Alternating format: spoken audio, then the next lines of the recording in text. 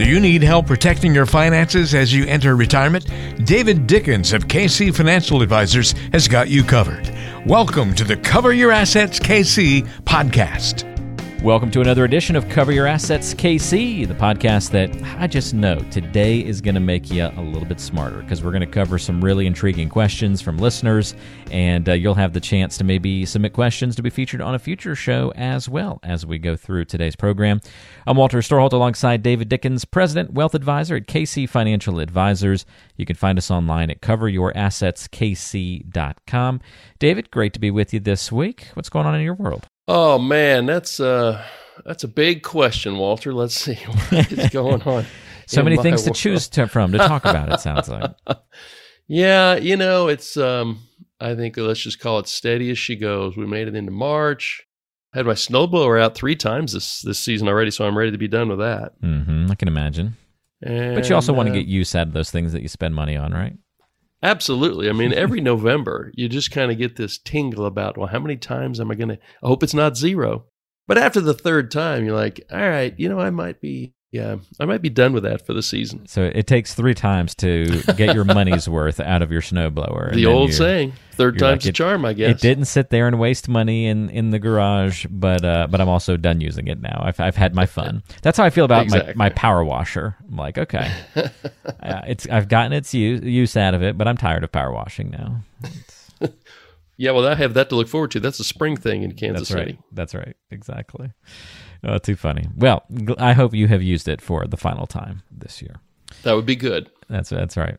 Then you can spend more time answering questions from listeners, less time blowing snow around. That's what we all hope for. Which are always our favorite podcasts. Right. So I'm looking forward to this one today. Well, we have 4 questions today to go over, so let's dive on into them. David, we're going to cover a variety of topics from talking about not running out of money to IRAs, David's favorite topic. We've got an annuity question in the mix, along with some 401k investment options that Doug's wondering about. So all that and more coming up on the program today. So let's start with Mary. Mary says, I'm 62 and have about $1.4 million. By the way, if you want to submit a question, you can always email David, ddickens@kcfa.com. So again, Mary's 62, has $1.4 million. How much can I spend yearly without running out? Should be a simple math problem, right, David? Should be a simple math problem, but with retirement planning, it's not because we got a couple of big variables involved. So Mary tells us she's 62, and we don't know how long Mary's going to live. So if she was going to live to 70, well, she could spend just about any amount of money she wanted. But if she's going to live to 100, then it's a trickier math problem. She didn't really give us any idea of how she is invested. So if Mary happens to be a high-risk person and she's 90% in the market, well, right now the market's down.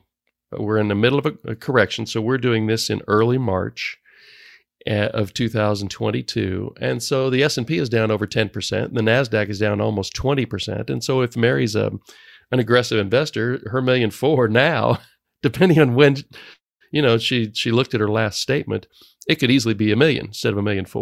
So those are kind of the variables we're working with.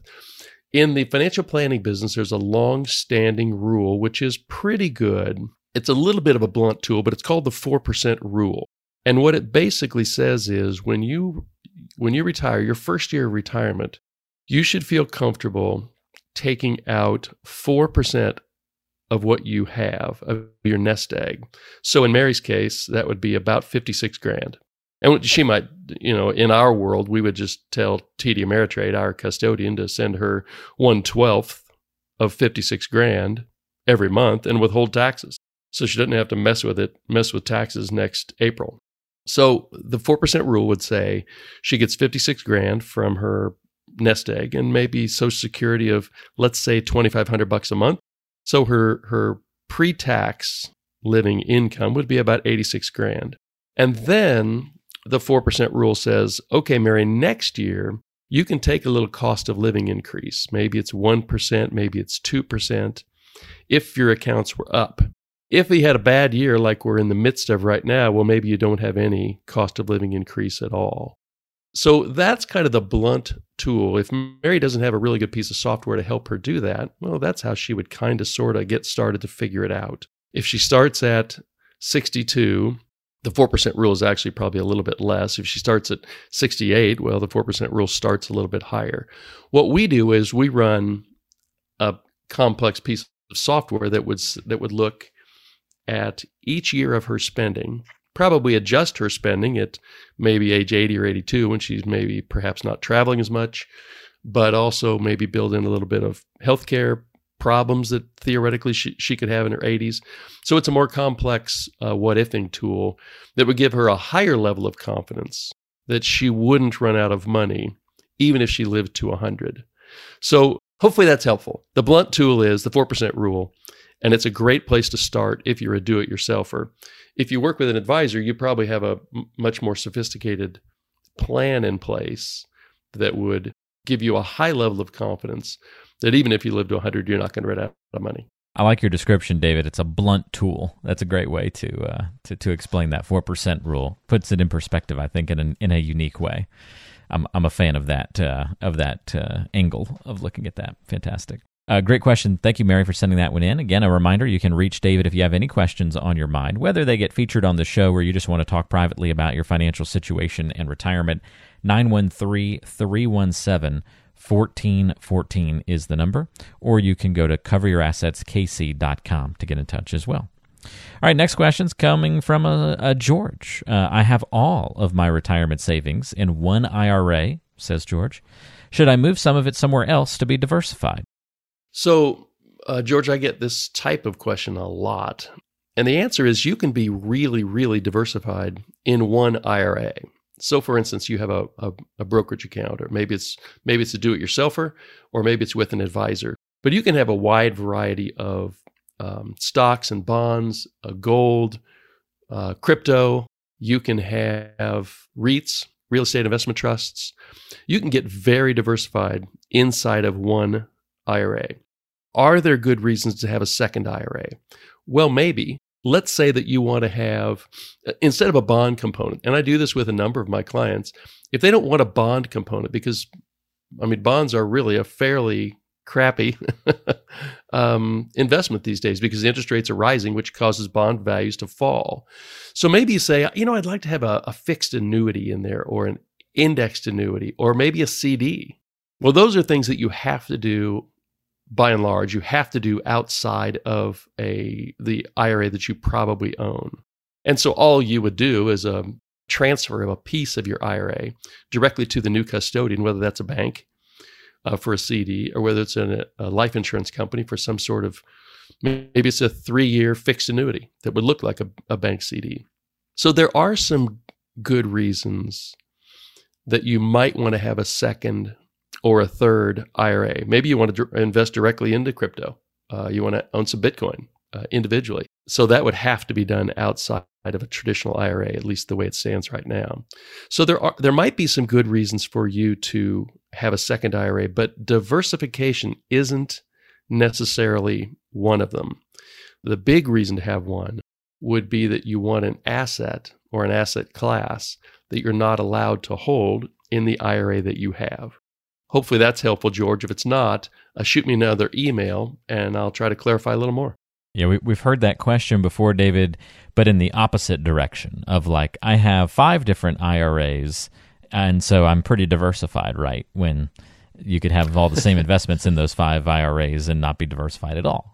Yes, that's the one I see way more often when people come into my office. There's some, orphan 401ks that maybe they've had 3 or 4 jobs and they just never moved those 401ks.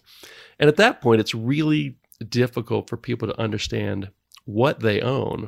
So to consolidate those into one IRA rollover can be super helpful for the planning process, for understanding what they own. And frankly, the prior question about Mary, if she's trying to figure out how much of required distributions I have to take out, having those in fewer places is usually better from a money management standpoint and from just an understanding standpoint.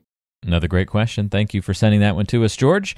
Again, you can email a question to be featured on a future show, or just ask direct questions to David via email, ddickens@kcfa.com. All right, this next one comes to us from Mark. Mark says, I feel that I need to reduce the risk in my portfolio, but I don't know where to turn.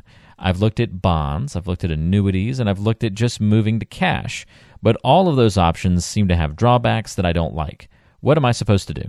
So, Mark, if you were sitting in my office, the first thing I would ask is, so what you said in your question is, I feel that I need to reduce risk in my portfolio. So I would want to unpack that, have you unpack that for me a little bit and say, well, what has you feeling that way? Have you been feeling that way for a couple of years, or is it this most recent market downturn that has caused you to have a change in emotion?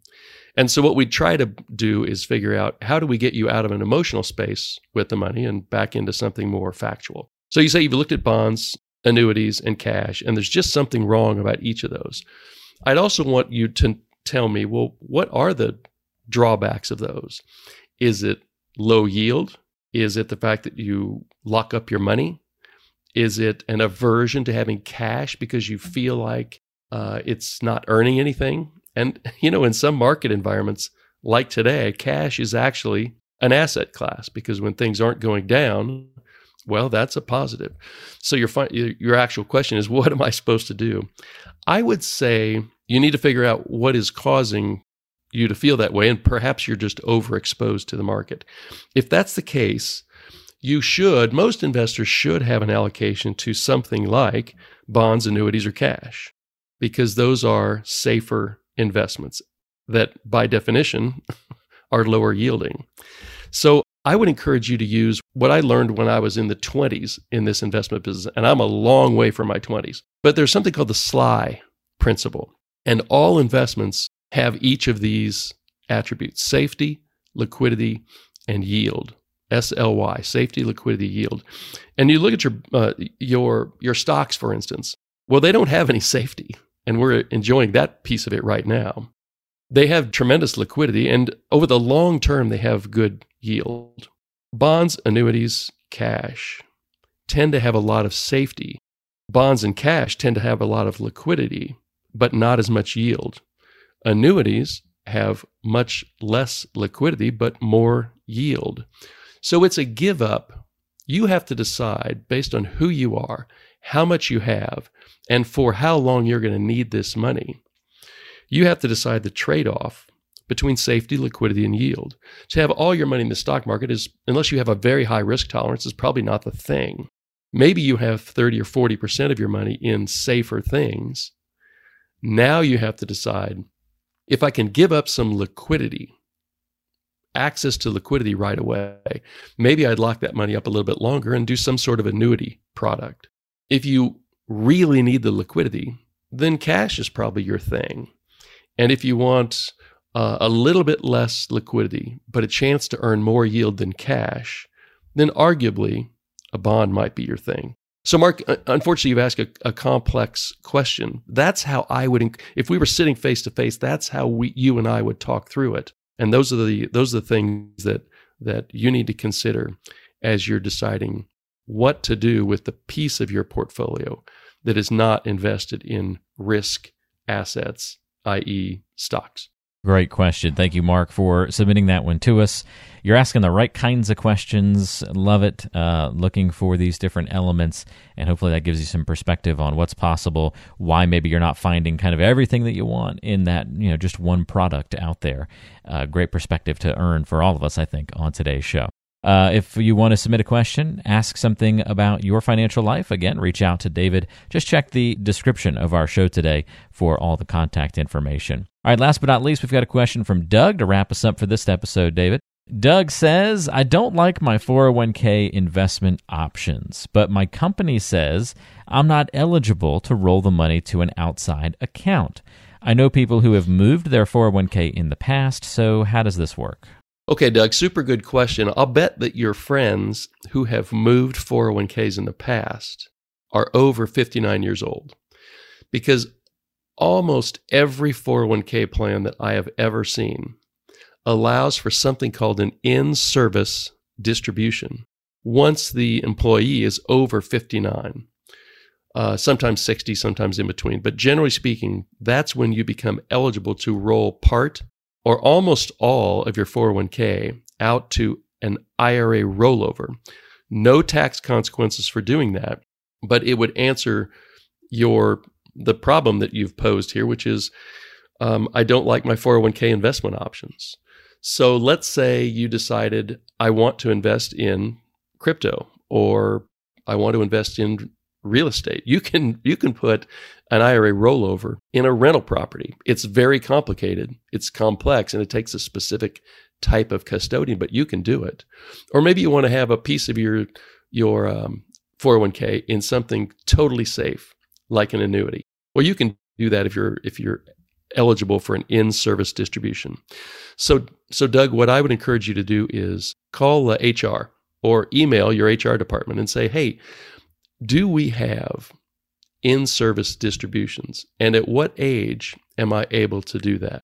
And you'll get an email back probably very quickly from your HR saying, oh, well, Doug, yeah, sure, that's simple, but you're only 58, you need to wait a year. Whatever the answer is from the HR department, the vast majority of 401k plans that I've ever seen do allow for it. They usually make you wait till age 59 or 59 and a half. Very good question. Once again, thank you, Doug, for sending that one to us. So there you have it. Lots of different questions come into David's office each and every day, essentially, covering a variety of topics. So if there's something you're thinking about asking, you're like, that maybe this is a dumb question, or nobody else has this question, highly unlikely. It's highly likely, in fact, that people have that exact same question that you do. There are no dumb questions. So reach out. Let David know what's on your mind, what you're concerned about, what you're thinking about, what's unclear, what you have ideas about. Whatever the level of question, David can start there with you, and then talk about putting together a complete planning review as well, if that's appropriate for your situation. If you want to talk about what that looks like and have a conversation about your financial future, reach out. No cost or obligation to ever do anything. Just ask simple questions that might be on your mind, and see if you'd be a good fit to work with David and the team at KC Financial Advisors. 913-317-1414 is your number to call, or you can go to coveryourassetskc.com, or again, just check the show notes of today's episode, and you should see contact information there to help you get in touch. David, thank you for the help and answering these questions. Always one of our favorite types of episodes here on the podcast, answering listener questions, and I'm sure we'll do it again soon. I will look forward to that, Walter. And next week, we'll cook up something good for our next one. I know one thing we're looking at is maybe a discussion of, there's so many different financial designations out there that advisors and brokers use. And so what we're thinking about is a podcast that would kind of go through those and try to give our listeners the lay of the land as to who are these people, what do these designations mean, and are they particularly helpful to the investor? So perhaps that's what we'll do next week. Love it. Making some sense out of the alphabet soup of designations next week. We'll add that to the agenda for sure. Thanks for joining us, David. Thank you for listening to today's show, folks. And we'll talk to you again next time right back here on the Cover Your Assets KC podcast. Investment advisory services offered through ChangePath LLC, a registered investment advisor. ChangePath LLC and KC Financial Advisors are separate companies.